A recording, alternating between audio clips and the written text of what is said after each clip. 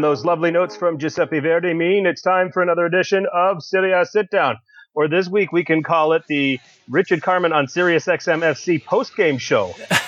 Either way, it's World Football Index's podcast on Calcio at the highest level. I'm Frank Crivello. Glad you've clicked on and gotten stuck in with us. And joining me, of course, is co-host Richard Carmen. Ciao, Richard. Ciao, Frank. Thanks for the introduction. You like that? I'm just glad you came back and did the sit-down with me today. I thought you'd big-time me after doing that spot with Charlie and Neil over there on Sirius XM FC. I debated it. It was a last-minute decision, really, but I thought it was better for the program to keep continuing if I came back. For those of you that don't have Sirius XM FC or don't have access to the on-demand app or didn't get to listen to it live, in summary, it was like this. Richard, what do you think of...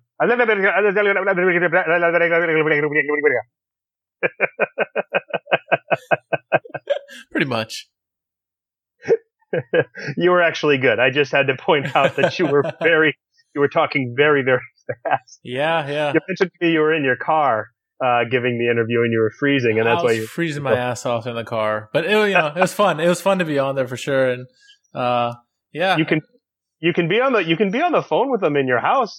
See, I got a puppy and he's very active vocally, and so I didn't want that to transmit on the air. So that's why I went in there. Okay. My wife leaves around the same time, so it was just bad timing at that point. I thought it would just been if it's like me in the morning after having a couple of cups of coffee. I'm just faster in speech by nature, and I just thought that maybe that's what it was. Well, I did have 3 cups of coffee just before that, so. Yeah, the combination of that and being cold in your car and wanting to get an interview over with, I can certainly appreciate that. But no, great spot. With Charlie Stilitano, who I considered the godfather of Sirius XM FC, and then Neil Barnett from Chelsea TV. So if you do have Sirius XM FC, go back in your archives on demand. It was a good listen. Richard did a great job. Represented the sit down quite well, my friend. Good work. Thank you, sir. And Charlie Stilitano, if you happen to be listening to this pod, the door's open. Come and join us. Come and join us and be a guest. We'd love to have you. So we start off with that. Me, by comparison, I spilled coffee all over myself. just a day later. Did you hear? Did you see? Did you hear about that? You had a little bit of rough start this morning, huh? Not this morning. Oh, yesterday morning. Yeah, after having to wake up at like 5 a.m. Because my daughter had been sick and she just wasn't going back to sleep. So I had to do that. And then I'd take my son swimming and I leave early enough to go get coffee. They go in the drive-thru and they fill it all the way up to the top. And then I don't know that they don't have the cap on at the best. So I pull into the parking lot and I kind of aggressively grab my cup of coffee. The cap just flies off. Coffee just flies everywhere. And by everywhere, I mean my lap. I think these people is doing it on purpose. I always check the lids now because this happened to me before too. I'm like, come on, man. Yeah. Nothing pisses me off more. Well, I went to I'll give Starbucks their props. I did get a free cup today. I went and they said, listen, you're not going to you're going to think I'm crazy, but this really did happen. I told them the story and they, no questions asked, gave me a free cup of coffee and they actually admitted they've been having problems with the cap. So, this show's been sponsored by Starbucks. Thank you for that. Just be careful if you go to a Starbucks and get a coffee these days with those caps. They can be a little bit of faulty. We could have had a Kramer and Jackie Childs moment out of Seinfeld. So, but I'm not that petty, and I didn't really injure myself all that badly. Although my son learned a couple of slang words yesterday, so I had to remind him only Daddy says those things. We had match week 21 going on, and 9 games happen on Sunday, Richard, and then we've got a game on Monday, which we'll break down and talk about. But before we get into that, we want to talk about a couple of storylines. First of all, most noteworthy, Ronaldinho officially hanging it up and calling it a career, retiring. Obviously, spent some time at AC Milan after a very nice spell at Barcelona. I'll ask you about your favorite memories of Ronaldinho, but it's automatic for me when my wife and I got to go see the derby in 2008 at the San Siro, and when he scored and with his head of all parts of his body. Easily my favorite Ronaldinho moment in a career full of them. How about you? Yeah, I mean, that game in particular, I mean, just the passes and the moves that we were all used to from seeing Barcelona. He brought it over to Milan, and it was everything that we remembered. I mean, obviously, it was maybe a step slower than before, but it still held all the talent, all the tricks. But that first game he played in the derby, getting that nice pass from Kaká, and then getting a header of all goals. I think that's the first header I've ever seen him score. To get that, it's the only one. The only header I've ever seen him score. Yeah, and so for his first goal against Inter in the derby, that was just a magical moment right there. And then throughout the season, I think that season he ended up having like 14 league assists, which was the most since like the 04-05 season. So that I mean, it was not only a good celebrity type status signing, but I mean he actually delivered the goods too. So it's unfortunate that he has to retire now, but I mean everyone's time comes. So good for him. Yep. It was definitely memorable. His whole career, really. So Father Time is certainly undefeated, to say the least. But what a legendary career for him! A World Cup winner, a Champions League. He's another one that's won everything. Yeah. So does he make your? If you had to do your pieces of me over, does he make your team? Oh, that is tough. I think he would just miss it. He'd be like a first alternate. I mean, so many good people. I mean, man, it's hard. He would be in the running for sure. Okay, yeah. I fought around with that a little bit and trying to figure it out. And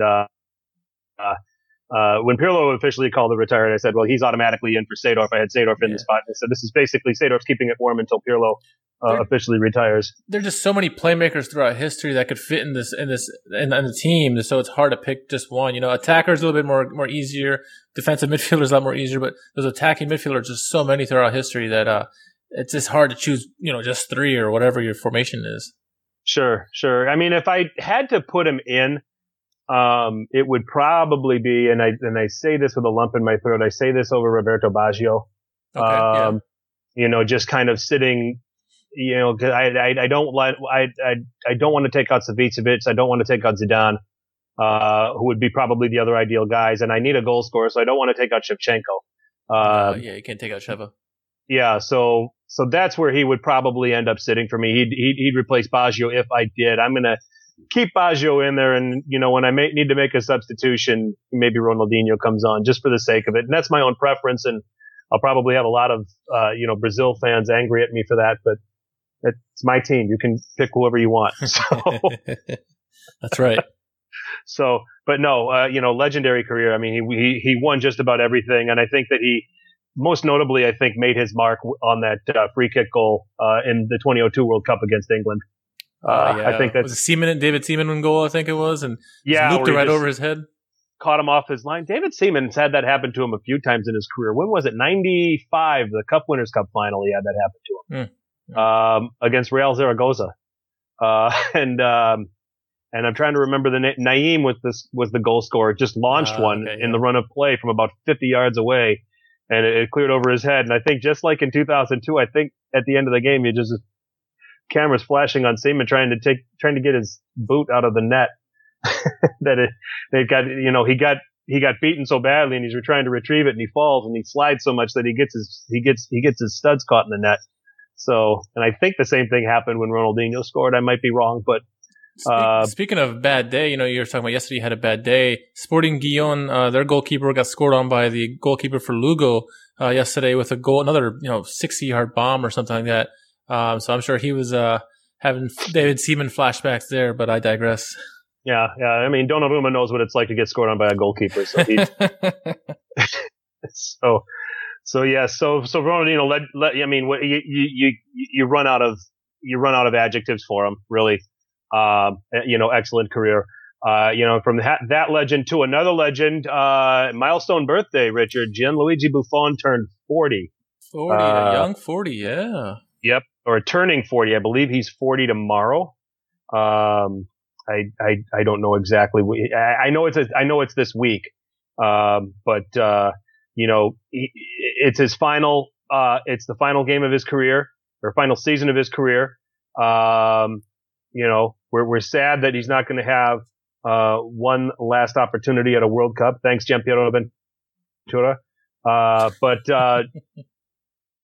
Buffon at 40, and I'm sure at the end of the season, when everything's wrapped up, we'll probably offer, when we get back to doing the Globe, we'll probably do a Globe pod to reflect on Buffon's career, do something pretty similar to what we did with Totti. But immediately, your thoughts on Gigi Buffon? He's the greatest in his position, really. I mean, what he's done and for how long he's done it, that's probably the most remarkable thing. Yes, there's goaltenders that have had fantastic seasons or 5-year stretches.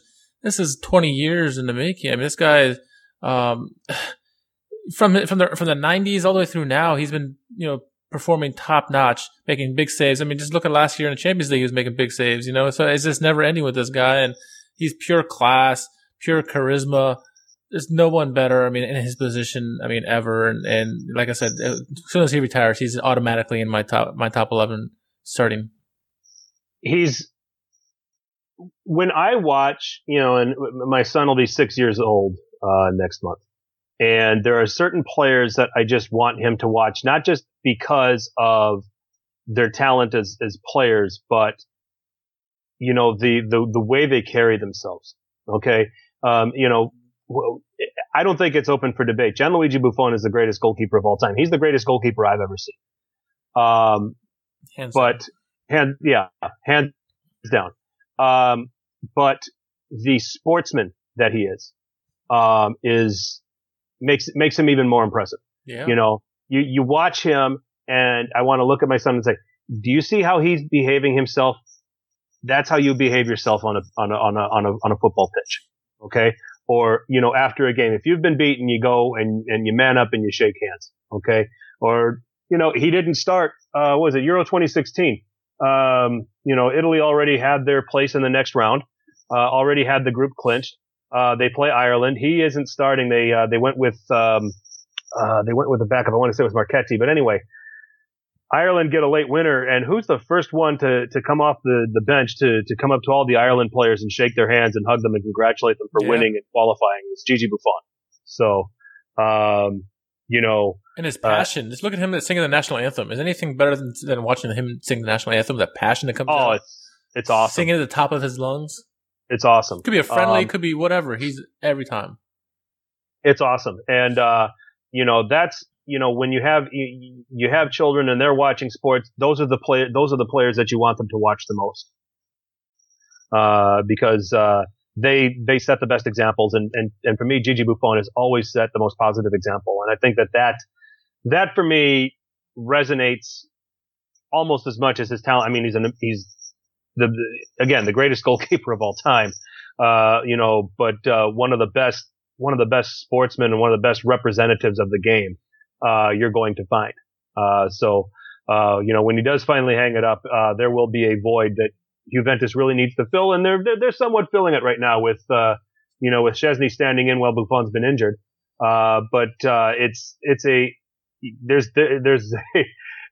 There's a pretty big gap between Wojciech Szczesny and Gigi Buffon. Oh yeah. There's no question about it. Anyone who says otherwise is probably a Juventus fan. Yep. Then they know. Juve fans are right now with the way Juve are going and not giving up any goals. You're Szczesny's not so bad. Yeah, exactly. Yeah. They're probably saying the same thing about Neto last year too. So because I think the way we say 750 minutes Neto played last season and he only conceded 2 goals. Yeah. So, but be that as it may, a happy birthday to Gianluigi Buffon, absolute legend. Don't need to say more about him than what's already been said throughout his career. So just a little quick visit on the legends. Let's talk a little bit of transfer news here. We typically, again, if you listened to our podcast last year, we hate talking January transfers, but finally there's some that are actually worth talking about. So we'll quick dive into some of these, Richard, and we're going to start. The most noteworthy have been happening at Inter. Rafinha has joined from Barcelona, and Lisandro Lopez, Argentinian center back, has joined from Benfica. Your reaction to Inter making a couple of moves here? It shows that they're serious about their Champions League aspirations. They saw that they had a couple of voids in their lineups and they wanted to correct them. Lisandro Lopez actually reminds me a lot of Matteo Musacchio. Actually, if you watch the highlights of him from over at Benfica and also his time before. So he's a very well-rounded, raw defender, but he has a lot of potential with him. So, I mean, he's going to obviously it'll take him a while to get in the lineup, but once he does, I think it'll be a good pickup to be, a partner with maybe Skriniar ultimately. So we'll see with that. And then Rafinha, I mean, he's a good player. I mean, Barcelona don't have many scrubs on their team. Even if you're not a starter, you're still pretty good when you're at Barcelona. The question is, how does he do now without the likes of Messi and Suarez around him and stuff? I think this player will be fine, and he will help. He will help in the midfield certainly. If guys like Gagliardini and Vecino and Borja Valero don't pick up their game, this guy's going to take their spot without a doubt. On the Lisandro Lopez deal, it looks like it's a loan. Benfica don't have a whole lot to play for anymore these days over there in the Portuguese league, pretty much finishing last in the Champions League group. So, loan a few players out and get them off their books for a little while here. Lisandro Lopez is one of them. Or do you see this being a permanent move to Inter Milan? It was kind of interesting to me. Lisandro Lopez said, did you see what his reaction was to his move? He says, Inter are a club that everyone dreams of playing for. Yeah, that's right. Don't milk this too much there, Lisandro. Yeah. I mean, if he does well, if he ends up doing well for them, I can see Inter trying to get him on a permanent basis. But it all depends on, if Spalletti gives him a chance, and we know how Spalletti is with newcomers. He doesn't tend to insert them into the lineup. He has his tried and true guys and tends to stick with them. So we'll see. Yeah, we'll see. I mean, and if you can see Miranda having a slip up as an example. Lisandro Lopez is certainly an able replacement. Ranocchia has been a little bit better, in the spot opportunities he's gotten for Inter, but he's still not, to the level that I think we probably expected of him at this stage of his career. I thought the interesting deal was the Rafinha one, because it's a loan with the option to buy for 35 mil. So Barcelona and Inter had a gentleman's agreement, and this agreement was, we'll give you Rafinha, but you can't sell Icardi to Real Madrid because he was one of our guys. So if you are going to sell him, we want to have a first crack at him and be able to equal what Real Madrid is going to put out there. Yep. But then there's another little clause that says, or another part of the gentleman's agreement that says, if you decide to buy Rafinha outright after this deal, then the gentleman agreement's off, and you can sell Icardi to whomever you want. So that's an interesting little wrinkle there, I guess. Yeah, just kind of a right of first refusal on a player or something to that effect. You've seen these kind of things happen before, though. So interesting move, especially when it was talked about that Icardi was linked to Real Madrid. Dangle the old carrot, I guess. Some noteworthy ones after that. I mean, there's nothing that's a whole lot crazy. I suppose Filip Juricic, being surplus to requirements at Sampdoria, and he's going to have a spell here at Benevento to try to help get their survival push going. Benevento, in fact, bringing over Sandro from Antalyaspor. I didn't even know Sandro was still alive, let alone playing, I guess. Shows you how much Turkish league football I watch. So,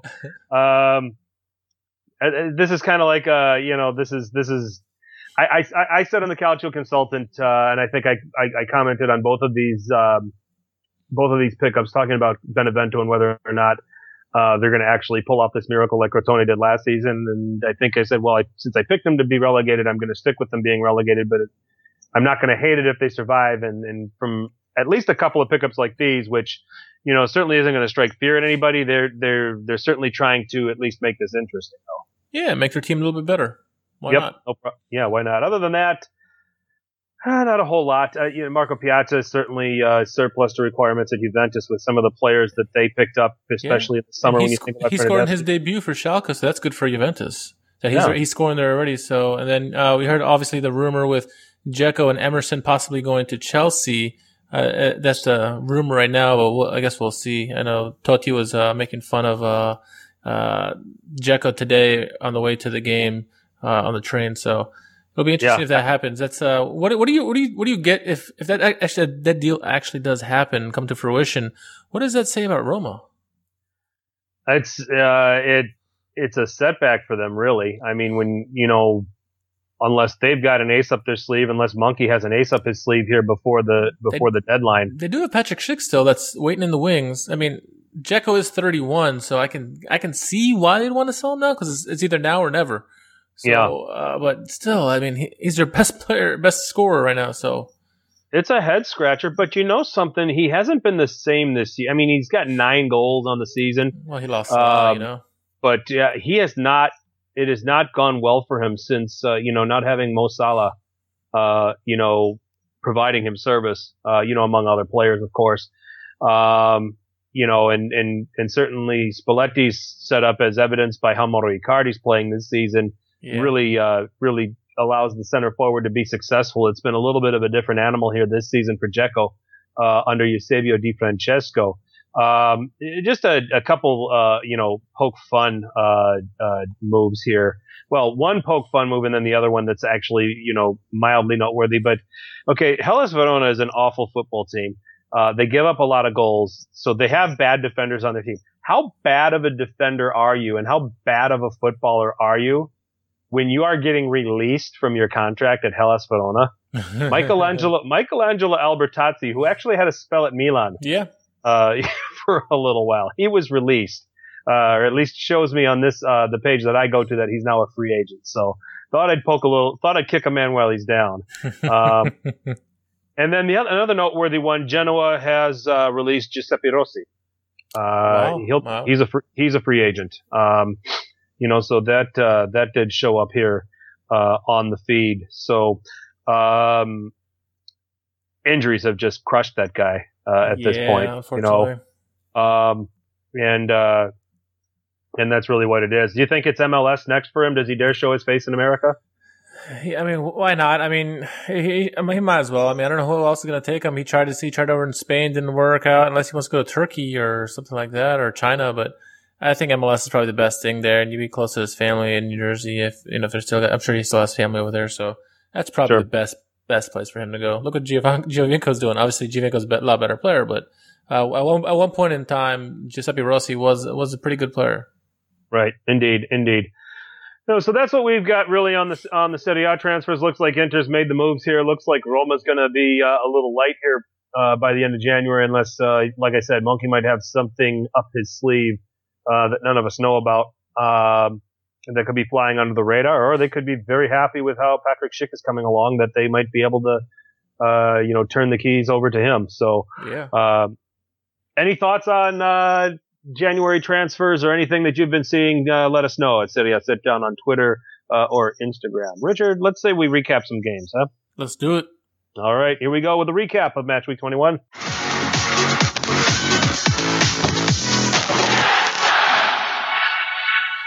And kicking us off was a very good match to whet the appetite, or at least all the games happened on Sunday this weekend, and it was Atalanta and Napoli getting us started. This game taking place at the Atleti Azzurri d'Italia in Bergamo.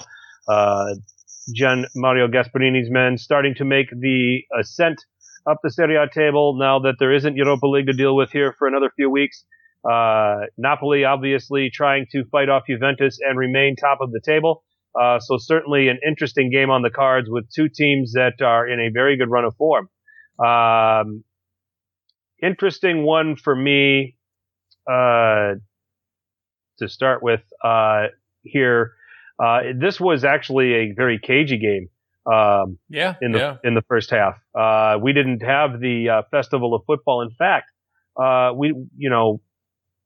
Napoli certainly had more of the shots, but there wasn't a whole lot of quality to their to the chances that they had in this game, Richard. Yeah, and the kudos has to go to Atalanta. They're playing their intent was to stifle Napoli's offense, in which they did. It was pretty much a stalemate the first half. But I gotta say something about the opening coin toss or flip toss. That has to be the shortest coin toss ever. You had on one side Papu Gomez and the other side Lorenzo Insigne. I mean, the guy's probably averaged at 5'1". I've never seen a shorter coin toss in history. But I didn't see that. How high did he toss the coin? I think it's about 5'5", so it's way over their head. One of those guys could have broken their neck looking up at it as it was coming before it was coming down. But going back to Atalanta, they had Gasperini had an intent in this game, and that was to stifle Napoli at least, and it worked in the beginning.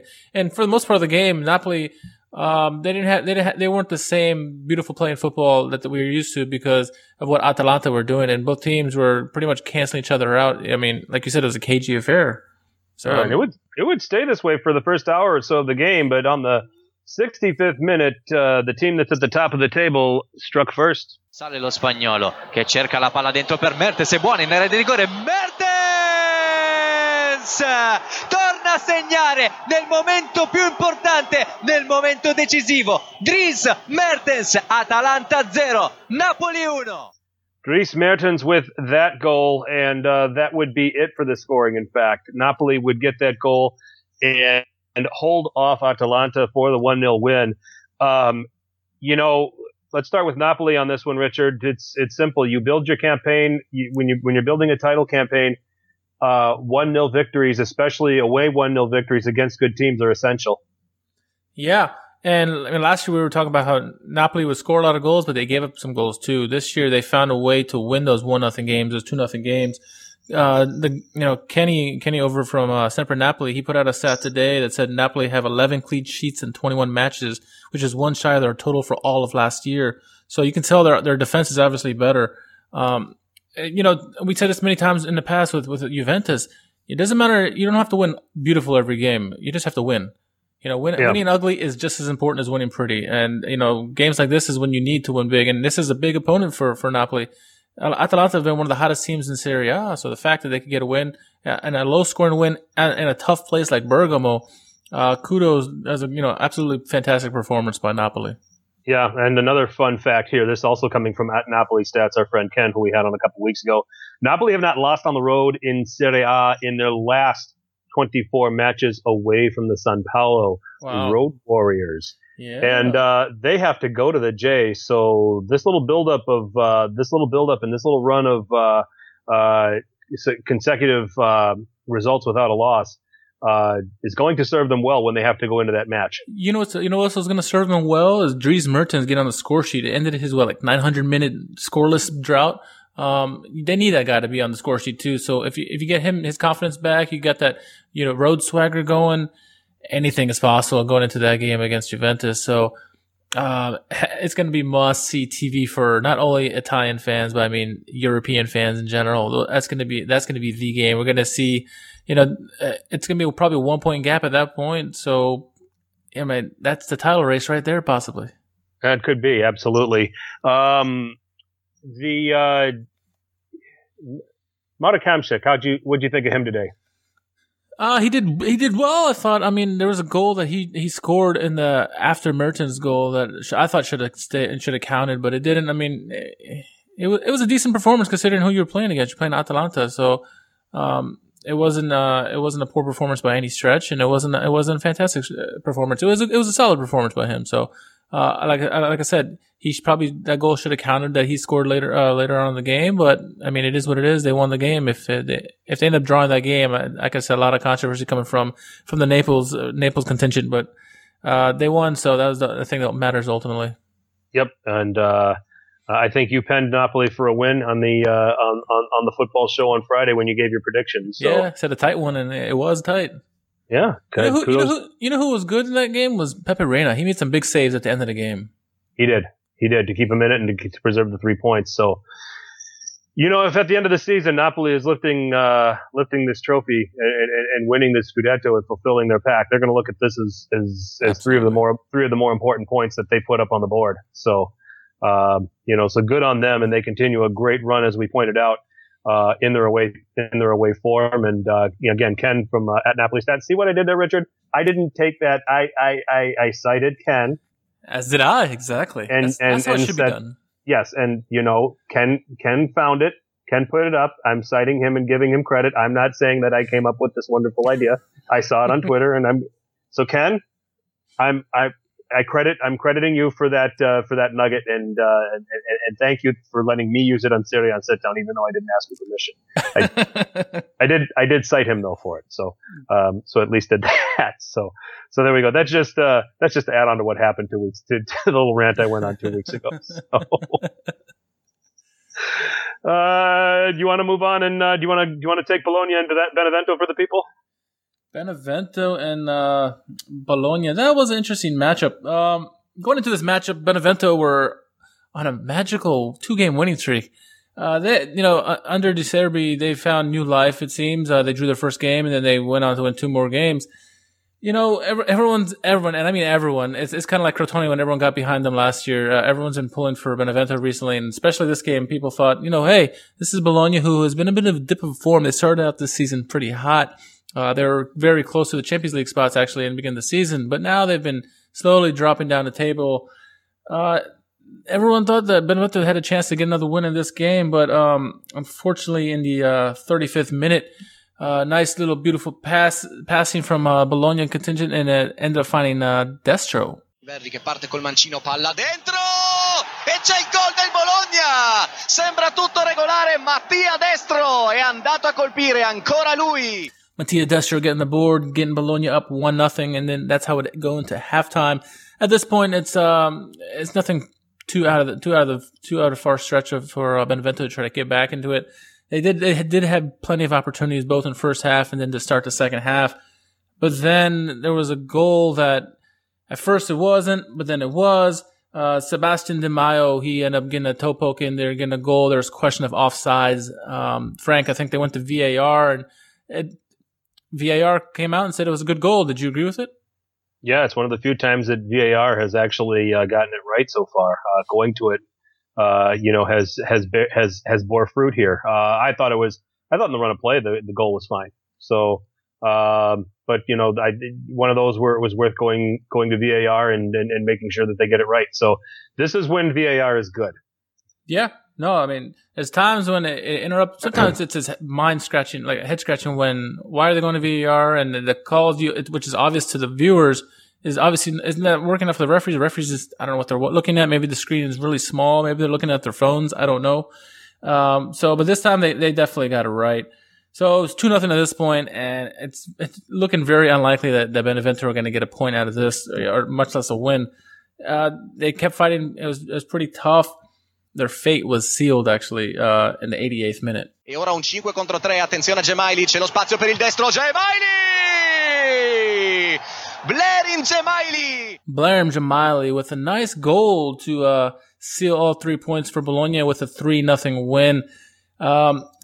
Benevento, their winning streak is over at 2 games, but they started out well, but ultimately Bologna were just too much for them. Roberto Donadoni, it was a good tactical setup to stifle the visitors, and they needed it because they've been on a little bit of a downward spiral as of late. So to get any points they can, and against Benevento where you should, they got the points they needed. I mean, but as far as it's concerned, yeah, Bologna needed this. I mean, they needed it to keep themselves in a healthy position in the table. I mean, they're 12th, but at least some breathing room here from the from the bottom sides, from the 3 bottom sides. They're now 11 points clear of the drop, so that's a very healthy position for them to be in. And it's been, Benevento away. I mean, where have they gotten their results? They've gotten all of their results in their home matches. So, so some of this is a little bit expected with them. They haven't sorted out how to be, a team that can go out and get results in away fixtures. I think the one away match that I saw Benevento where they had the best chance was at Atalanta. A game where they really showed a lot of fight and, made it very miserable on their opponent, before, eventually conceding a goal and dropping all 3 points. It was one of Roberto De Zerbi's first games. But Benevento have been doing their damage at home. They go away here to Bologna, and it just doesn't go well for them. Now they travel to Torino next, and then host Napoli, and then host Roma. So, it's going to get ugly before we start seeing any more points and can have any more, talk about a miracle, for Benevento at this point. Yeah, I mean, Crotone had a tough stretch last year too, but they came out of it, on the flip side. So we'll see what Benevento can do, but it's not looking good for them. So yep. Another match involving some relegation strugglers here. We had Hellas Verona hosting Crotone, and the real highlight of the game. It only took 3 minutes for us to have one. Il tiro a giro di Barberis! Una traiettoria meravigliosa! Il Crotone è già in avanti! Segna Barberis! Stunning free kick from Andrea Barberis, Richard.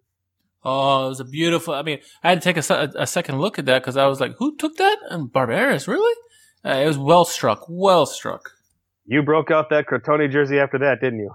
I did. It would be 1-0 at halftime, and then goals from Adrian Stoyan and Federico Ricci for the visitors. A 3-0 win over Hellas Verona, getting Crotone out of the drop. 2 points clear. They moved up to 17th. And Verona, they're sitting there on 13 points. I mean, it just gets worse with Hellas Verona. I mean, I don't think anybody there would be a struggle for safety. We knew that, but with the players that they have available to them, I didn't think they'd be this bad. No, and I don't get it because they have, former Serie A players, who've been in Serie A before. So you'd think that they'd be well adapted to the game, and they played really well last season when they're in Serie B. Obviously, it's a different league. But still, these guys, they've done it before. Pazzini, Cerci. Obviously, they don't have, what's his name, Cassano, but, they still got good players on the team. It's mind-boggling. Like you said, Albertazzi got let go. Well, obviously, the whole team's underperforming, and I wouldn't be surprised if more guys got let go the way they perform. Cáceres went to Lazio. That's the other... the other noteworthy one. I mean, you got Romulo, who's a decent player. Yeah.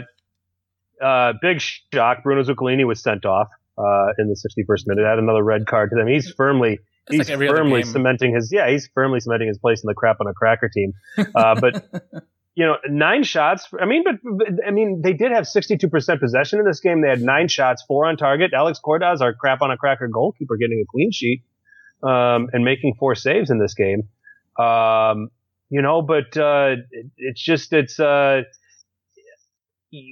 you looked at this team going into the season on paper, from the talent standpoint, there's at least 2 teams that they're better than, which would, we knew they're better than Benevento. But then on paper, you'd had to think they were better than Spal and they were better than Crotone, which would have been enough for them to stay up. But there they are, sitting in 19th. And for Crotone, here we go again with them. And now, last year was Davide Nicola. This year, Walter Zenga, trying to weave a little bit of magic here, and getting them the results. I know that we had a Twitter question from @RickAfka, and he was asking us, what's wrong with Crotone? But, as of late, Crotone have started turning around, and they're back to what they did last year. They started out the season, they were struggling. They couldn't get it together. It looked like Serie A was too much for them. But they've turned it around. They found a way again, like you just said. With this little bit of managerial change will help the team, their morale get up, and they started scoring goals again. And they look formidable both at home and away. They've like I said, that one game against Chievo, they dominated them completely. Then they get a 3-0 win against another relegation battle. So that's the big 6 points there that they got. So Crotone are back on the forefront, and they could do some moves. They're actually a little bit better than they were last year. They found that experience of being in Serie A has served them well, and they may make out of this. I mean, you thought Spal was going to be out of there. I thought we both thought Hellas Verona were going to be able to stay up, but neither right now are able to keep up with Crotone. So it's good for them. Yeah, I had Crotone, Spal, and Benevento for the drop before the season. So yeah, they're weaving their magic again. I'm the idiot who picked Benevento to stay up and Crotone to go down. It doesn't make you an idiot. It just you just made a bad pick. So but yeah, so that's that Crotone getting the win over Hellas Verona. They are safe for now. What do you got? What do I got? There's so many good games to choose from. I'm gonna go with Lazio against Chievo. That was a goal fest. We needed some goals. We've already had plenty of goals on Sunday. Sunday was filled with goals through the 9 games. This game was another one. The scoring started early with a guy who was in our Squadra Finora. He's a Spanish player, young guy who came out of nowhere this season, Luis Alberto. Getting that goal in, getting Lazio up 1-0. Everything looked like they were going to be on cruise control, but just 2 minutes later, Manuel Pucciarelli for Lazio. It got Chievo back into it. It was a nice, pretty goal. Then when that goal went in, I don't know about you, Frank, but I thought maybe Chievo were going to show up to this game. They're going to give Lazio a little fight. Maybe Lazio wasn't ready for it, but were you thinking that when that goal went in? There's still plenty of game left. It's a classic. You're at your most vulnerable after you score. Yeah. And Lazio kind of got caught with their pants down, as we would say. And Chievo took advantage. They scored through Manuel Pucciarelli, and it was game on. It was game on at that point. But we would learn that it didn't last long, did it? Yeah, one of our players of the season decided to take things into his own hand, and it wasn't Immobile, but it was Sergej Milinkovic-Savic. Cerca e trova la collaborazione di Parola, poi il tiro, il gol della Lazio con Sergej Milinkovic-Savic. He would score to make it 2-1 and get Lazio back into the lead, and it didn't. The first half would end that score 2-1. Milinkovic-Savic again. It was a nice, pretty goal. It looked like the pass. I guess that pass was intended for him originally, but nice low finish in the bottom left corner. There wasn't much the goalkeeper could have done to that. I guess he wasn't expecting it to go where it did. Yeah, no, it was a well taken goal there, and getting Lazio back in front. But some of that joy and being ahead 2-1 got met with a little bit of bad news just a few minutes later, as Ciro Immobile had to be substituted off with an injury that, from what we understand, he's going to be out a few weeks, isn't he? Yeah, and it's an unfortunate loss for them. I mean, yes, they got plenty of goal scorers, as you can see in this game. They have plenty of goal scoring ability, but he is, he's right now he's Capocannoniere, and he is the goal scorer for a team. He's the assist man for the team too. He leads the team in assists. So losing a charismatic player like him, it's gonna be tough on a team, and we'll see how Lazio deal with this injury. Hopefully, it's nothing too long. Just a couple of weeks would be fine, but anything more than that, you're gonna start to worry and wonder what Lazio are gonna be made of. We're gonna have to find out. Obviously, you have guys like Luis Alberto, Sergej Milinkovic-Savic to help out, but you need Immobile in that lineup ultimately. Diagnosis in about 48 hours, according to the chief medic at Lazio, on Immobile. So we'll know something here by midweek as to his status and how long he's going to be out. Simone Inzaghi seems to be pretty confident in what's available to him. You have Felipe Caicedo, who is deputized well. You've got Nani to work with. You've got Luis Alberto, who's having a great season. Milinkovic-Savic is bagging goals. So plenty of quality still there for Lazio to hold it down. But psychologically, that can have an impact when you're out there and you don't see the guy that you rely on to bag the goals for you. So we'll see how Lazio react. For this game, Richard, as you're about to explain to us, they reacted quite well. But let's see what they do long term.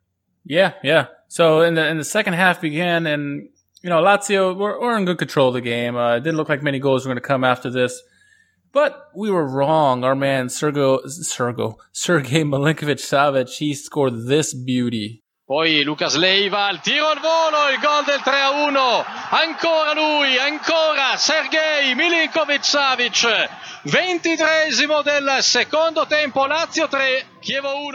That side volley went to the top of the net. What a beautiful goal. What a goal. What a goal. I mean, this is what we expect this guy to do now. I know they questioned about a possible offsides, but he timed that perfectly, and the volley, oh, what a beautiful shot.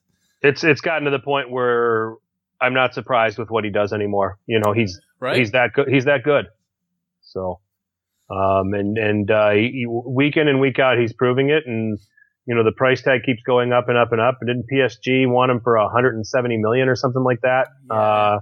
That was the rumor last month. It's going to be $190 now. So, and rising. So I don't know if he'll get to Neymar numbers, but he is going to be very, very sought after. And let's hope that Lotito and the folks at Lazio can do everything they can to hang on to him. Yeah, every time the announcer, every time Milinkovic-Savic scored, he said, "Oh, his price tag just went up," and then when he scored again, it went up again. It's near 100 mil. So Milinkovic-Savic scored, is up 3-1. Lazio were in cruise control, but they decided to keep pouring it on. Bastos was scoring the 83rd minute, and then the guy we were just talking about, Nani, he would score in the 86th minute. It would wrap up a 5-1 victory for Lazio. But like I said, the news of the match was really Immobile getting injured, and hopefully it's nothing too serious. You worried about Chievo? I am. They've let up a lot. There's a lot of games this season where they've given up 4 or 5 goals, which is ridiculous for a team that's mid-table, because I don't think they're going to be mid-table for much longer. And they're just been free-falling as of late. I mean, to be dominated by Crotone, lose to Benevento, they're really struggling right now. And I don't know how long Rolando Mares, or whatever his name is, the manager over at Chievo, is going to last, because they need a change, and they need something drastic. And I know the manager has done well in the past with a dip in form like this, but something needs to be done, and I think it'll have to be his head ultimately. Yeah, Rolando Moran is the manager, and I think he's on borrowed time over there, and sitting in 13th and 6 points saved from the drop, but that I think that table position really flatters them right now, given the performances and given some of the results. So. So certainly one to watch out for, and probably the latest manager on the sack watch at this point. So Rolando Moran it is. So and as you mentioned, Ciro Immobile, that is going to be. We'll see how Lazio react to this. It's going to be quite interesting, to say the least. So.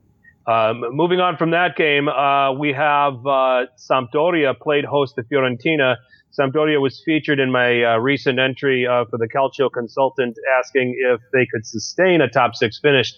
And I'm predicting that they don't. They must have read I'm bulletin board material for Sampdoria. I'm pretty convinced of it, Richard. Yeah, I think Quagliarella put that on the board there and said, "Boys, let's go get it for him. Take one on him." And after 30 minutes, this still is a country for old men. Sulla destra Ramirez, cross per Quagliarella, l'aggancio stupendo, Quagliarella, e arriva il gol numero 13 di Fabio Quagliarella. Samp 1, Fiorentina 0, la firma del solito Quagliarella. Fabio Quagliarella, celebrating his 80th birthday. We talk about Gigi at 40 and Quagliarella at 80. He scores in the 30th minute to put Sampdoria ahead. He would not only on the hour, he would score a second, and then just 8 minutes after that.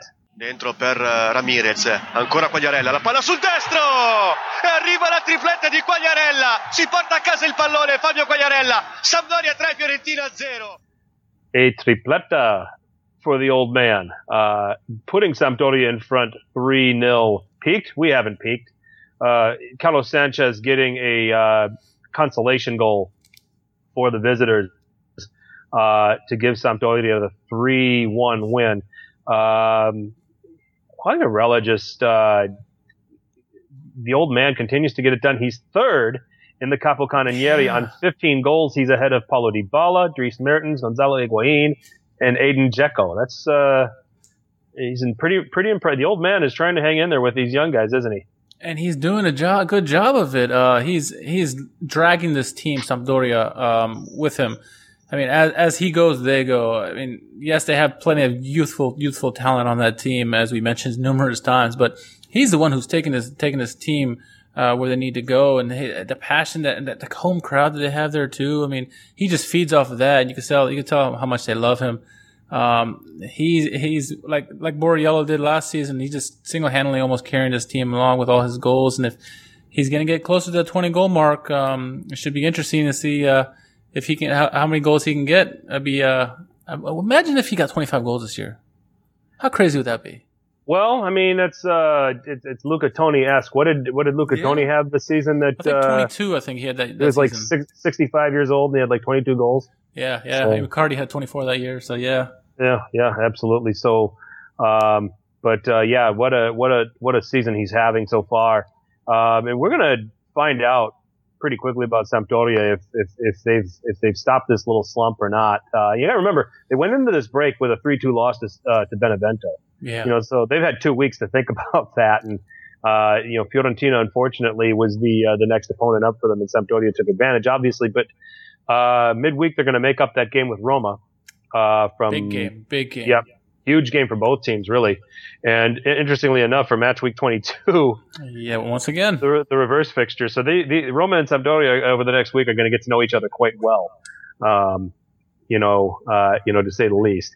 Fiorentina, this is again. I attribute this to the growing pains of, we can say that they're ahead of schedule. They're doing some great things. They gutted out a draw, against Inter. They drew Milan. This has been a pretty tough slate for them these last, 4 games if you throw in the loss at Lazio. But now Verona and then at Bologna before hosting Juve. Chance to really need to go 6 for 6 if they're going to have a case for being finishing in a European place.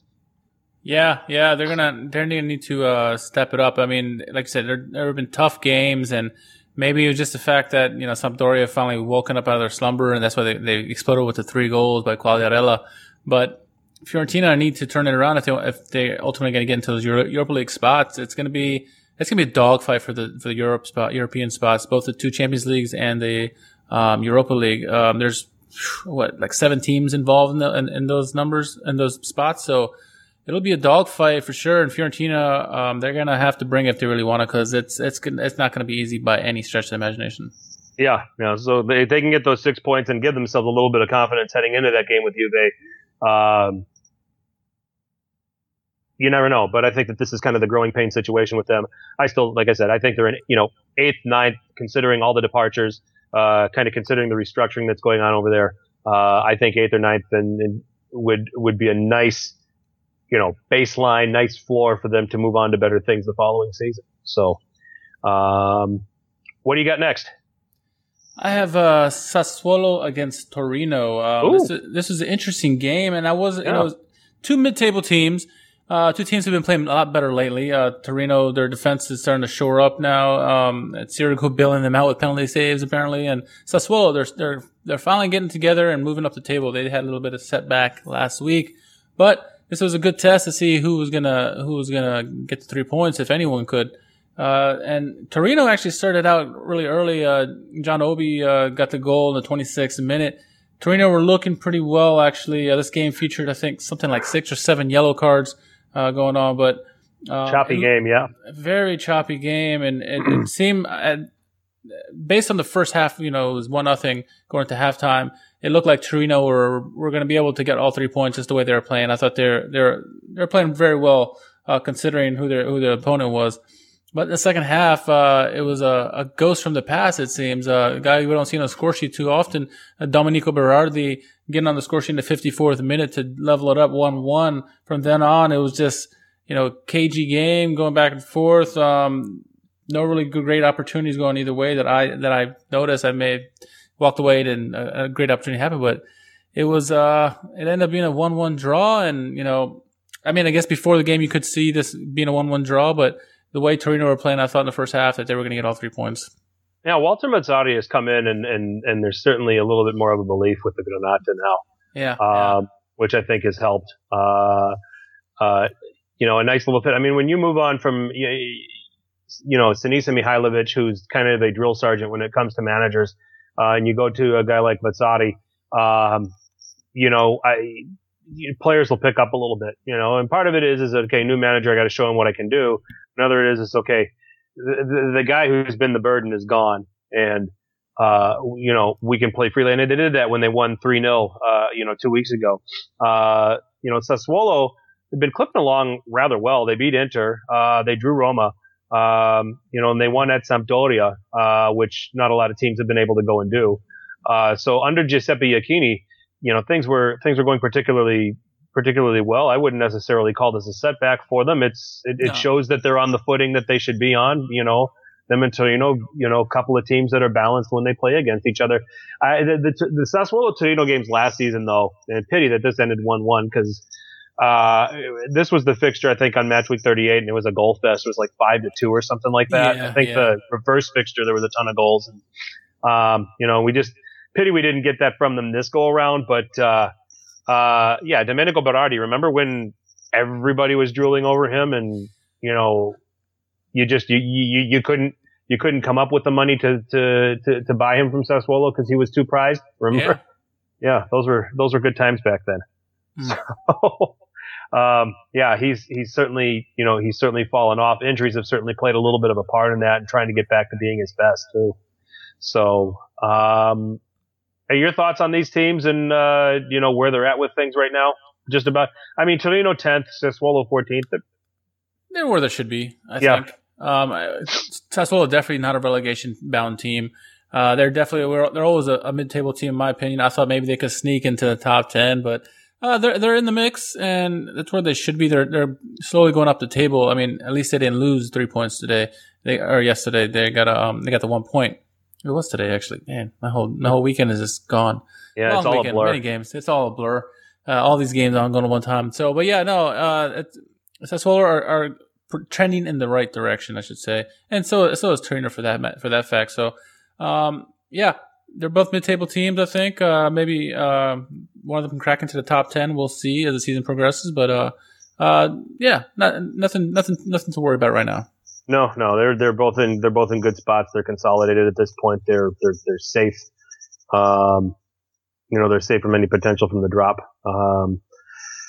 So, we'll see. I mean, Torino right now probably in the better position to kick on to try to see if they can threaten for a top 6 spot. They're going to need to get Andrea Belotti back, and get him back among the goals. Yeah.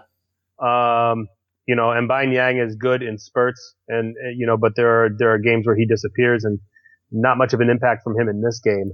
That's so getting your talisman back is critical for Torino to try to move up from their current position of 10th. So, moving on, we had at the Friuli, we had Udinese and Spal going at it.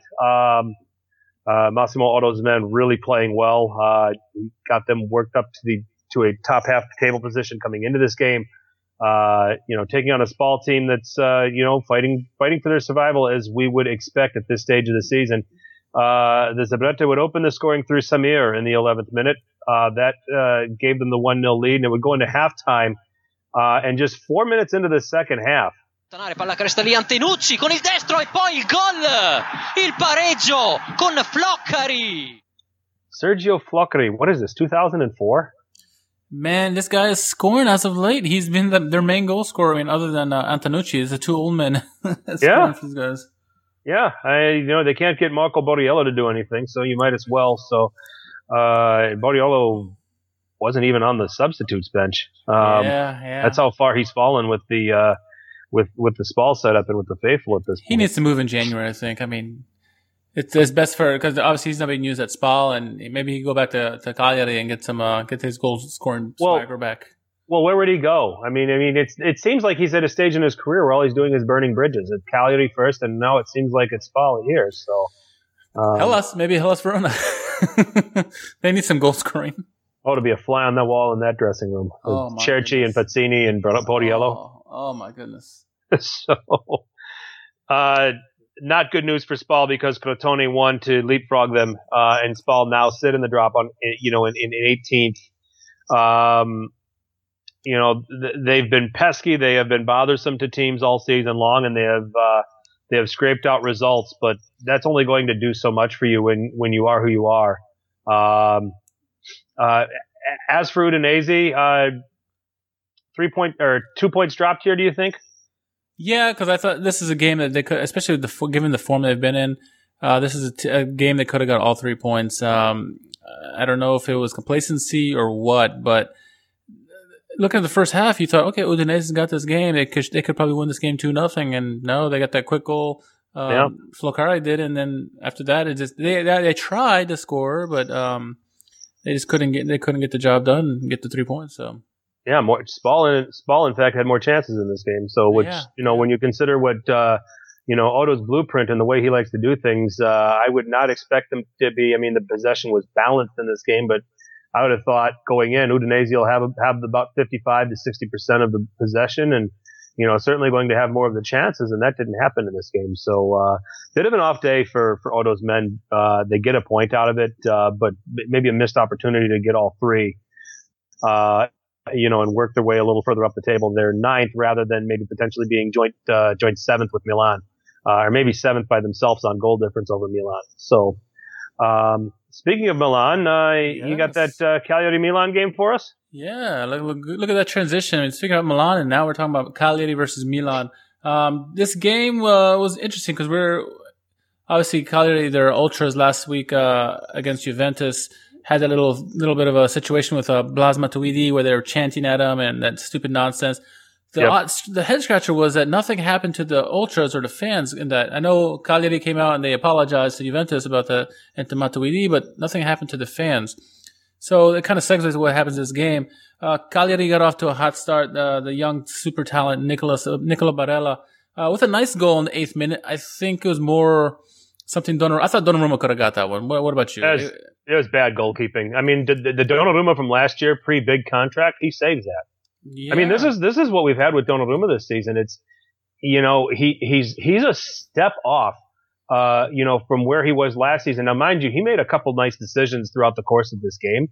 So maybe it's starting to slowly come back to him a little, but, he hasn't been right this season. And I don't know if it's just all of a sudden he's got the money now and, that has an impact on you and you're such a young player. But I agree with it. I thought that, Barella took his chance and all credit to him, but, the pace of the shot and the fact that Donnarumma saw it, that's one you've seen him save before. Yeah. And so that goal really came off a Donnarumma error. So, looking in that sense, according to WhoScored.com, no player has committed more errors that have directly led to an opposition goal in Serie A this season than Donnarumma, which would be 3 with this game. So, that's something that I thought he could have saved easily. I don't know if he just didn't expect a shot to come or what, but ultimately that's a save he needs to make if he wants the team to go anywhere. I mean, last year he would have made the save before the money, definitely. But so I don't know if that's what's the cause of this or not, but it is what it is, I guess. So moving on, both teams were getting chances both ways. And then in the 35th minute, Kalinic was taken down in the box and a penalty was awarded. Good call on the penalty, or how'd you see it? I think they got it right. It's contact in the penalty area. Kalinic was in a position to have an attempted goal. Having said that, I don't know how good the attempt would have been. The position that he was in, the angle that he was in, the goalkeeper was in a good position. So it's a poor decision for the defender to go to ground like he did. And he got a piece of Kalinic and rightfully so, the referee gave a penalty. Yeah, I thought I agree. It was definitely a penalty. I thought, Kalinic made a meal out of it too. Yep. But it's still a penalty. He sold it a little bit. There's no doubt about it. He's a veteran move. I mean, he got the call. It was definitely a penalty because the guy got all leg on that. And then, so the guy who really has been playing really well in this game up to this point was Frank Kessie. So Frank Kessie actually stood up, got the ball and took the shot, got the goal. So 36 minutes penalty. Milan are 1-1, looking pretty good at this point. Cause you never want to go into a half, down a goal. But that's not where it would end. There was some, passing going around and, was it Kalinic again that got involved in this? And he sets up a pass right in the middle to Kessie once again. Allarga per Calabria, al limite dell'area. Calabria prova la conclusione deviata. Kalinic per Kessie! Ancora Kessie! Il sorpasso del Milan con Frank Kessie! Frank Kessie with the brace would put Milan up 2-1 going into half. And we were looking up a little pretty there, up 2-1. What'd you make of that first half? Well, Kessie obviously stood out as the best player on the pitch, in the first half. And Rino Gattuso after the game, he said, Frank Kessie is far better than I ever was. Which is like, okay, let's not get easy now, Rino, easy. Excited, it's an away win, it's all this other stuff. But Gattuso's a legend as a player. Kessie is still getting started, so. It's a little bit of overzealousness, which is great. Kessie was the best player on the pitch for me in the first half. And I want to give credit to Nikola Kalinic. We have dogged him so much. Yeah. But he was influential in this first half. He obviously got the penalty, but that was outstanding hold-up play, to set up Kessie second. And, We think, okay, if you're a center forward, you should be scoring goals left and right. But what doesn't show up in the stat sheets is those little moments like that, where you help keep the ball. And another player that I want to give recognition to, I thought this was Davide Calabria's best game since the last game he played. I mean, this kid keeps getting better. He keeps this up. Milan aren't going to be in such a hurry to bring Andrea Conti back from injury. Yeah, it's funny what pitch time does to you. We've hammered this for how long now? If you get on the pitch, you're going to get better. It's natural to do that. So just him rotting away on the bench, he's not going to get any better. So obviously these games, he's getting better, and it's nice to have Bonucci back there with, you can ask any questions you have, positionally and whatnot. But he played really well. He's always been really good going forward, but defensively also he played really well. And, that's a joy for us to see as Milan fans. And, like you said, before we were, just every day counting down the days for when Conti's will be back. But, with performances like these by Calabria, we're not going to have to worry as much about it. He can hold the fort down until, he comes back. No, I definitely agree with that. And we talked about the youth. You mentioned it on your spot on Sirius XM FC. Why doesn't Milan play the youth more? This time they did. I mean, Calabria obviously got the start. Yeah. Locatelli came in. When he had to make the substitution to get an extra tackling style midfielder in, he preferred Locatelli over Montolivo, to come in for Jack in the second half. So that was another highlight where, you gave a nod to the youth, which was good to see. Yeah, it's funny, Lucas Biglia actually had a decent game as well. Oh yeah. But let's talk about a guy who didn't have really that great of a game. And that was Ricardo Rodriguez. He ended up getting a second yellow in this game and got the red card.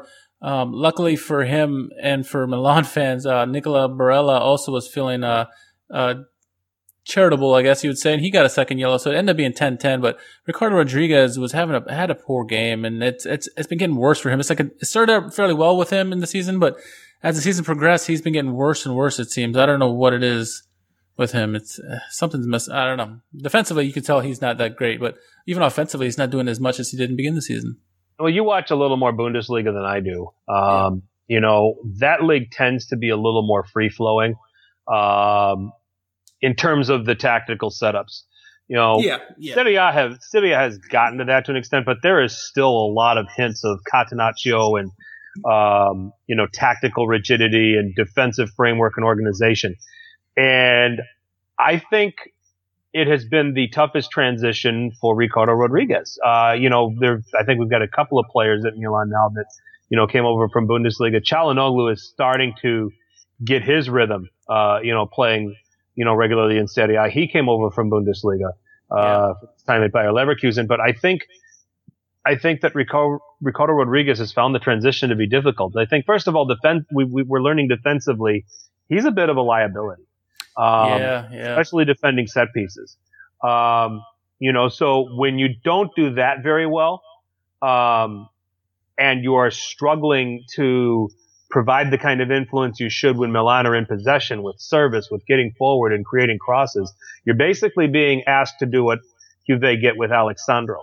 And if you're not living up to that, it's going to get tougher and tougher. This might be a situation where Rodriguez needs this season to just get it felt out, and then maybe next season it's a little bit better. We've seen that happen a lot. Edin Dzeko's a great example.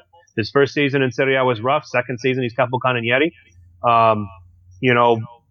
Because sometimes players come over from another league, where the games are a little more open, and they find it hard to adapt in Serie A. And I think that a little bit of that is going on with Ricardo Rodriguez, but he's also gotten exposed defensively. And the two fouls today were just awful. He could have been sent off for the first booking. And he could have got a booking even before that second yellow. So it was clamorous all the way around.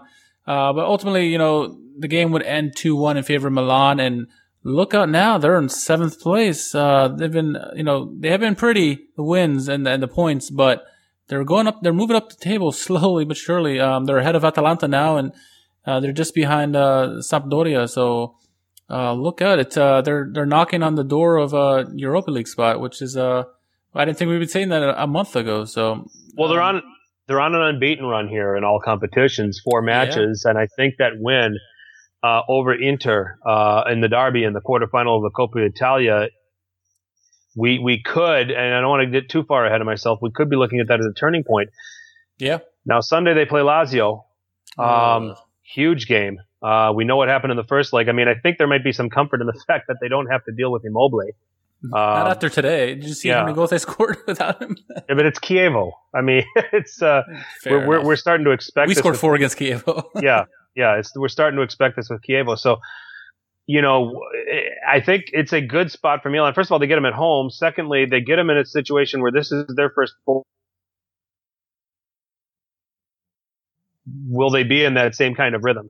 So there's that has to get answered. Then they got to turn around and play him again in the Coppa Italia semis midweek. So we said Sampdoria and Roma are going to get to know each other quite well here in the next week. Milan and Lazio are going to get acquainted quite well here over a period of time as well. Yeah. So, but going to Udinese isn't going to be easy. Going to Spal isn't going to be easy, and that all happens before their first leg against Ludogorets in the Europa League. So. I'll take some comfort that this was an away win here. And when you look at going to Cagliari, nobody's going there nobody's going to Sardinia and blowing Cagliari out. Juventus needed all 90 minutes to put them away 2 weeks ago. Yeah, so they're tough at home. Yeah, so this is a good away win. It's not easy to go to these island clubs and come away with 3 points. Go ahead. Yeah, go ahead. Sorry about that. So, so in those respects, this was a big win. This was a big 3 points. Oh, absolutely. Anytime you get points, 3 points, in fact, on the island, that's you consider that a big victory. Cause it's, like you said, with the travel and everything, it's a tough place to play. And before this, preview or this highlight, I talked about, the crowd interruption with, Matuidi last week. Well, they reared their ugly head again, and they were chanting this time against Frank Kessie. So this time, the FIGC, and they don't do something about this. I don't know what you got to do. They need to close the stadium for the next game, or at the very least, I think they should just ban the ultras from coming in there. But they'll find the ways to get in. So you need to do the stadium ban. It's 2 weeks in a row now with Cagliari. It's unacceptable. Yeah, plain and simple. I agree, and let's hope that finally they get something done about this. If you're putting a warning on them after what happened with the Matuidi incident, or you just simply didn't find enough, that's one thing. But now it's got more and more evidence. So yeah, something should and better be done.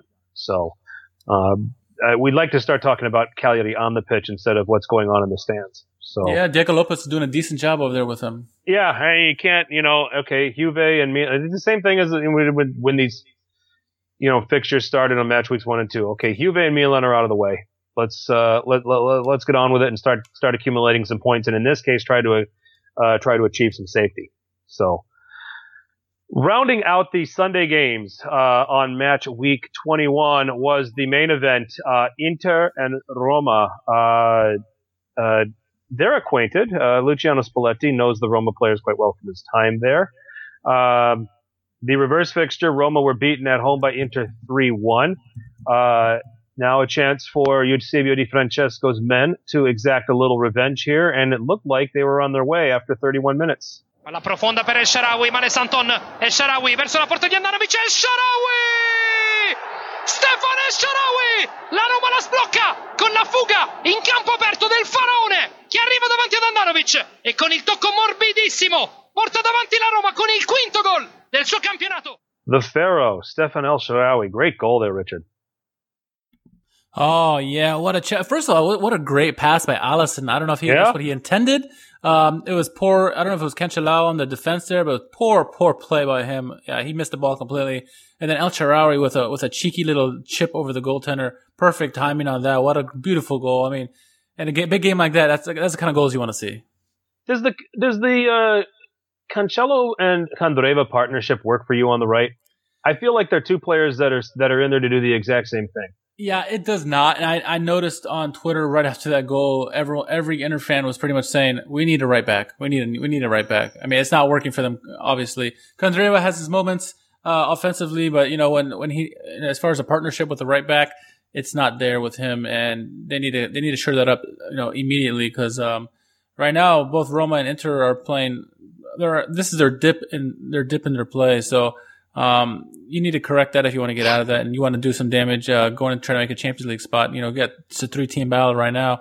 You need to shore up that right back position, and maybe bring in something like Lisandro Lopez will help. Maybe he can shift out to right back. I don't know. We'll see. Yeah, it's we'll see what that does for them. But the game Roma would have this 1-0 lead. Inter, would start to get into this game a little bit more, generate a lot more shots. They blew away Roma on shots, 17-5, 9 on target Roma's only shot on target was their goal. Di Francesco gets this and says, hey, I've got the 1-0 lead. I'm going to try to get out of here with the 3 points and start substituting accordingly. Gerson comes off in the 70th minute for Bruno Perez, a defender. 5 minutes later, El Shaarawy is off for Juan Jesus.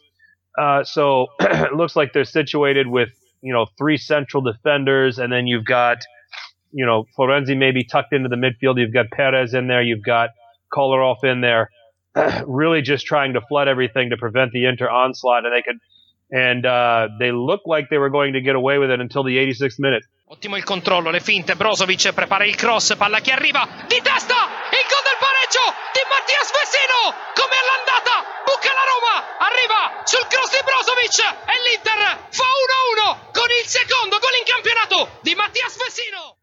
And of all people, Mattias Vecino scoring the equalizer for Inter, and this game would end 1-1. Richard, we got a question from one of our listeners at Wolf Forest Arts. Asked, did Di Francesco blow it by changing tactics and trying to hold on in the last 20 minutes? Roma went so deep it was inevitable that Inter would equalize. Do you agree with what our listener says? Yeah, Di Francesco tactically got this wrong. I know some Roma fans, I think John Solano was comparing him to Rudy Garcia, tactically wise. But yeah, no, there's no reason at that point to go into defensive shell. You're doing well. You're probably on the forefront of the game at this point. Keep doing what you're doing. Yeah. You're not making any mistakes defensively. They're not getting many opportunities. You're controlling the game. Keep doing it. Get that second goal, then maybe I can see you pulling back. Even then, it drives me crazy when these teams go into prevent mode defense, and then the other team starts taking over. As soon as that goal was scored, I tweeted out and I said, don't be shocked if Inter come back and get game tying goal, which they end up doing, because the teams and it's inevitable with this game that it was going to be a tie. But without a doubt, for all the tactical brilliance that Di Francesco's had this season, and even the first half of this game, being on the road and getting the 1-goal advantage, he got it wrong in the second half. You try to shut it down at 1-0, which, I mean, you can do that by still playing the same way you were playing before. You know what I mean? Yeah. He got it wrong, and ultimately they were made to pay the price and lost the 2 points they could have got. It's you're damned if you do it and you're damned if you don't do it kind of thing for me. Yeah, people would yell at him if he didn't do it. And they lost or drew. Exactly. I mean, he could have kept it the way it was and tried to push for a second goal and got stretched, and Inter come back on the counter and score, and we're having the same discussion. Well, why didn't he? We're having a reverse discussion. In fact, why didn't he substitute, and why didn't he get a little more defensive, knowing he had the 3 points in hand, had to ride it out for 20 more minutes? So, so it's, if you concede a goal, hindsight's always 20/20. So, that's just what happened to go on here. But, Inter, certainly generated a lot more chances and had the more attacking approach in this game, I think, than Roma did. So it certainly to me, they deserved to get something out of it. For you, is Alisson man of the match? I mean, how many amazing saves did he make in that second half? Oh, Inter. For me, he was man of the match. Inter could have blown Roma away today had it not been for Alisson. So yeah, he is. And he got an assist. Anytime a goalkeeper gets an assist, and the result goes in his favor. To some extent, you've got to tip your cap to him. So, can I play devil's advocate here for just a second? Sure. There was a play in the first half where I thought a penalty was missed. Icardi was going down against Manolas, and Fazio ended up running him over in the penalty box, and there was no call on the play. I thought that should have been a penalty. Did you see it the same way, or are you fine with the no call on there? It was in the first half, right? This is in the first half, yeah. Manolas, the incident with Manolas and Icardi. Yeah. I don't know. That's one where it's the no call. And even if they would have gone with VAR, they probably would have stuck with it. They wouldn't have reversed it. I mean, it's just one of those. It's just one of those where it's just way too close. Had they given that, the game could have changed completely in that respect. Yeah. But it ultimately it wasn't called, and the game ended up being draw. I mean, I thought from the onset, I thought it was going to be a tight affair all the way through. I didn't think the one team was going to be more dominant than the other. Both teams, they started out the season really hot, and then now they're really cold. So, fair result. Yeah, fair. I agree. Honors even for the way both teams approached the game and the way it ended up being executed. So, gonna just make the whole race for third and fourth positions here in Serie A very interesting as we go. So, Monday we have Juventus hosting Genoa, and that will round out match week 21. We don't have to spend a whole lot of time on this, do we, Richard? No, Genoa have been playing better as of late, but it's pretty much straight up no brainer. Juventus is going to win this. It's Juventus at the J. They've only conceded one goal in the last 6 weeks. 2-0, I see. Yeah, I think it'll be 2-0. I think this is going to be an Allegri, first full game without Dybala, but we've already said, and I pointed this out in my recent blog post, Allegri has come up with a system where he doesn't need Dybala. He's got the trio of Matuidi, Pjanic, and Khedira in midfield, and he can play Cuadrado and he can play Mandzukic. I think that's how he comes out tomorrow, with Higuain as the striker. I think that it's a resourceful Juve. They're not by any means a team. This is not a system and a lineup and a formation that is built to win games 3 and 4-0. They're going to be built to keep the ball. They're not going to be as dangerous in that front third without Dybala's presence, but the combination of that midfield 5 and striker, and then with what they've been doing defensively and the performances from Szczesny in Gigi Buffon's place is all going to add up to a 2-0 win. And it's Gigi Buffon's 40th birthday. Do you really think Juventus are going to lose or concede a goal on his 40th birthday? No, absolutely not. So Genoa, you guys have been getting better, but this is a spot where you just kind of take your medicine and move on. So that was match week 21. Go to @Serie Sit Down on Twitter or Instagram with your reactions to what you saw from the games. Okay, prior to closing this one up, we're going to answer a couple of questions here, Richard. Yes. Let's see here. We had Mark Adams. Has Lazio finally proven that they are serious Champions League contenders? Yes. At first, at the beginning of the season, I didn't think they were even going to be in the Champions League discussion. I thought Europa League was possibly possible there, but they've shown the last few weeks, and they've shown in the last several months, really, that they can score goals, just as many goals as Napoli can, and probably more at this point. And they have, when Immobile is not scoring, they have a plethora of guys who can score. Milinkovic-Savic, Luis Alberto, Felipe Anderson, Bastos. Guys from defense scoring goals. So they're more than capable of doing it. And you've seen how they played in the big games. They're the first team to beat Juventus at the J Stadium in 2-3 years. And they've played well against Roma in the Rome derbies. They had good results throughout the season against a big team. So they are definitely a strong contender for Champions League. I agree with that. Inzaghi continues to find the resources to come up with ways to win. I don't think they're going to be terribly fazed by the Immobile injury here, regardless of the extent of time that he's going to be out. I think that, Caicedo, like I said, he'll deputize well. I think they'll have some rough games without Immobile. But I think overall they're not going to be harmed, too significantly. So I think they're a serious contender, and they're right there on the points. They've got a game in hand on. They shared the number of points with Inter, 43 apiece, and they've got a game in hand on them. So Roma, they're on 40, and right now, until somebody else decides to make some noise here, those three teams are vying for the last 2 Champions League spots for next season. So knowing that Napoli and Juventus are probably the 2-horse race for the title at this point. So I definitely agree that Lazio have proven themselves here, and are definite contenders. I don't think that this is a mirage. I don't think that they're going to have a massive drop off. So we'll see what happens when the fixtures come thick and fast and they have to play in Europa League and how they balance that out at that point. And then obviously they're in the Coppa Italia semifinals as well. Does this squad finally get spread a little too thin?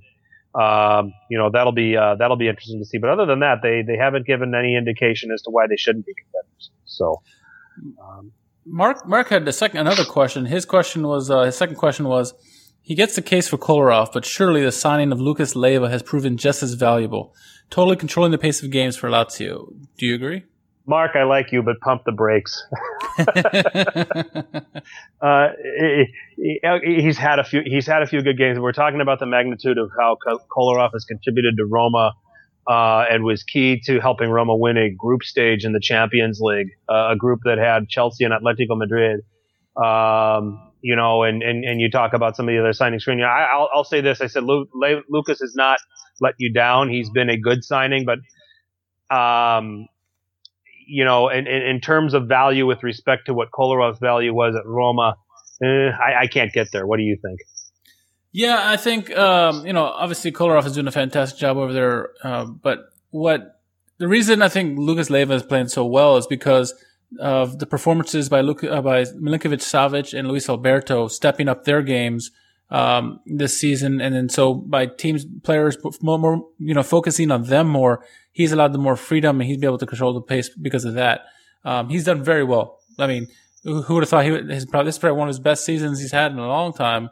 Coming from, where he was before Liverpool. I think this is probably the best season he's had since his Liverpool days. So, but I think all of that is contributed to the fact that the players in front of him, and the attack are doing so well that they're attracting all the attention. So it's going to be a little bit easier for him.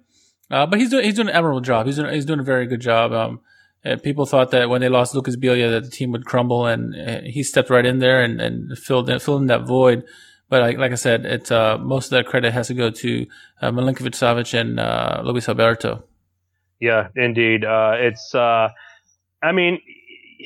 You've got Luis Alberto, you got Milinkovic-Savic. I mean, there's been a lot of contributors with that Lazio team too. Adam Marusic is having a great season. The defenders, Bastos keeps scoring goals like he should be a striker. And not a center back. He stepped right in for Wesley Hout. Who moved on to your Premier League team there, Southampton. Yeah. So, and De Vries having a nice season. Did we really think that Tomas Strakosha would still be the starting goalkeeper for Lazio at this point? That eventually Marchetti would come back into the job. So there's been a lot of good contributions from this Lazio team, and they're going to all have to continue to maintain that level. If they're going to finish this thing out top 3, top 4. Here in Serie A, but Lucas Leiva's right in there, and he's had some good performances for Simone Inzaghi's men. So, finishing it off, match day 22. We obviously have midweek. We have Sampdoria. We have the Juve Genoa game on Monday. Wednesday, Sampdoria and Roma will make up their game. But match day 22 is going to start on Saturday. We've got Sassuolo hosting Atalanta, Chievo hosting Juventus, and then on Sunday you have Spal v Inter, Crotone v Cagliari, Fiorentina v Hellas Verona, Genoa v Udinese, Napoli v Bologna, Torino v Benevento, and then you've got the big ones, Milan, Lazio, and then the reverse fixture with Roma and Sampdoria. What do we look forward to here on match week 22, Richard? The battle of the Champions League and Europa League spots between Milan Lazio and Roma Sampdoria. It's curious to see what Roma Sampdoria do in the first game during the midweek. But it'll be interesting because, if Milan pull out some shock draw in this game and, Roma beat Sampdoria, Milan are getting closer and closer to Sampdoria because those two, they're only 2 points apart. And on the flip side, Roma and Lazio, they're even closer together. So, what are they? Oh, actually, they're 3 points apart. But still, anything can happen in these games. Roma and Lazio are going to want to outdo each other, and then same thing with Milan and Lazio, or Milan and Sampdoria. So, This could go either way. If I'm going to pick results, have predictions for this game, even though despite Milan being at home and Lazio being without Immobile, I think there's too much of Lazio scoring wise and what they have to offer compared to Milan. I think it'll be close, but I think probably like a 2-1 game there. And then if you look over to the Roma Sampdoria game, I'm not sure which team is, for real. I don't know if Roma are coming out of their shell. Is Sampdoria, have they gotten back into winning ways? I don't know. It'll be interesting. I think that game has a draw written all over for sure. I think, because I don't know what to expect from either team. I don't know if either team is for real yet. Have they figured it out yet? So we'll see come midweek, how the teams look. Maybe I'll change my mind after that, but as of right now, I'm not convinced by either team. So I think it'll be honors even there. I'll drink the Kool-Aid. Milan will beat Lazio. Okay. And I'll go 2-1. Okay. For that one. I think that this will be the first game minus Immobile is going to shake them a little bit. You have that going for you, and I think Milan are starting to get a little bit of steam here. So why not? So yeah. Eventually I'm going to be right on Milan. So Roma and Sampdoria, I'm with you. I think that's a draw. I think Sampdoria found their footing a little bit here with the win over Fiorentina. I think Roma, and I think that's a draw with the game in Genoa in midweek being a draw as well. I think both games will be honors even. So, I just don't think there's much between the two teams at this point. If a team is going to win a game out of these two, I think Roma would win the home one, but I'll say I'll be with you. I'll say it's a draw. My surprise of the week, I think Sassuolo is going to beat Atalanta on Saturday. Yeah, I think Atalanta coming off they did it first go around, right? Did they? They might. I mean, I wouldn't put it past because Atalanta had all the distractions with playing in the Europa League. So right. Iachini has Sassuolo a lot more organized, playing better than you think. They're on a decent little run, and they're getting some scalps here. And Atalanta coming off that defeat at home against Napoli, perfect storm. Just lost a big game, hungover, having to go on the road against the team. It's a perfect scenario for an upset to happen. So I'm going with Sassuolo for the shock over Atalanta on Saturday. So you got any shocks in this slate of games? No, I'm not going to go be as drastic as you are. Maybe midweek, Udinese could maybe get a result against Lazio. Not against Sampdoria and Roma. Really nothing. I'm going to say. I mean, it's not really a shock at this point, but I'm going to say that Crotone beat Cagliari. Okay. Yeah. Okay. That's I like the form they've been on. So. Okay, you're going to take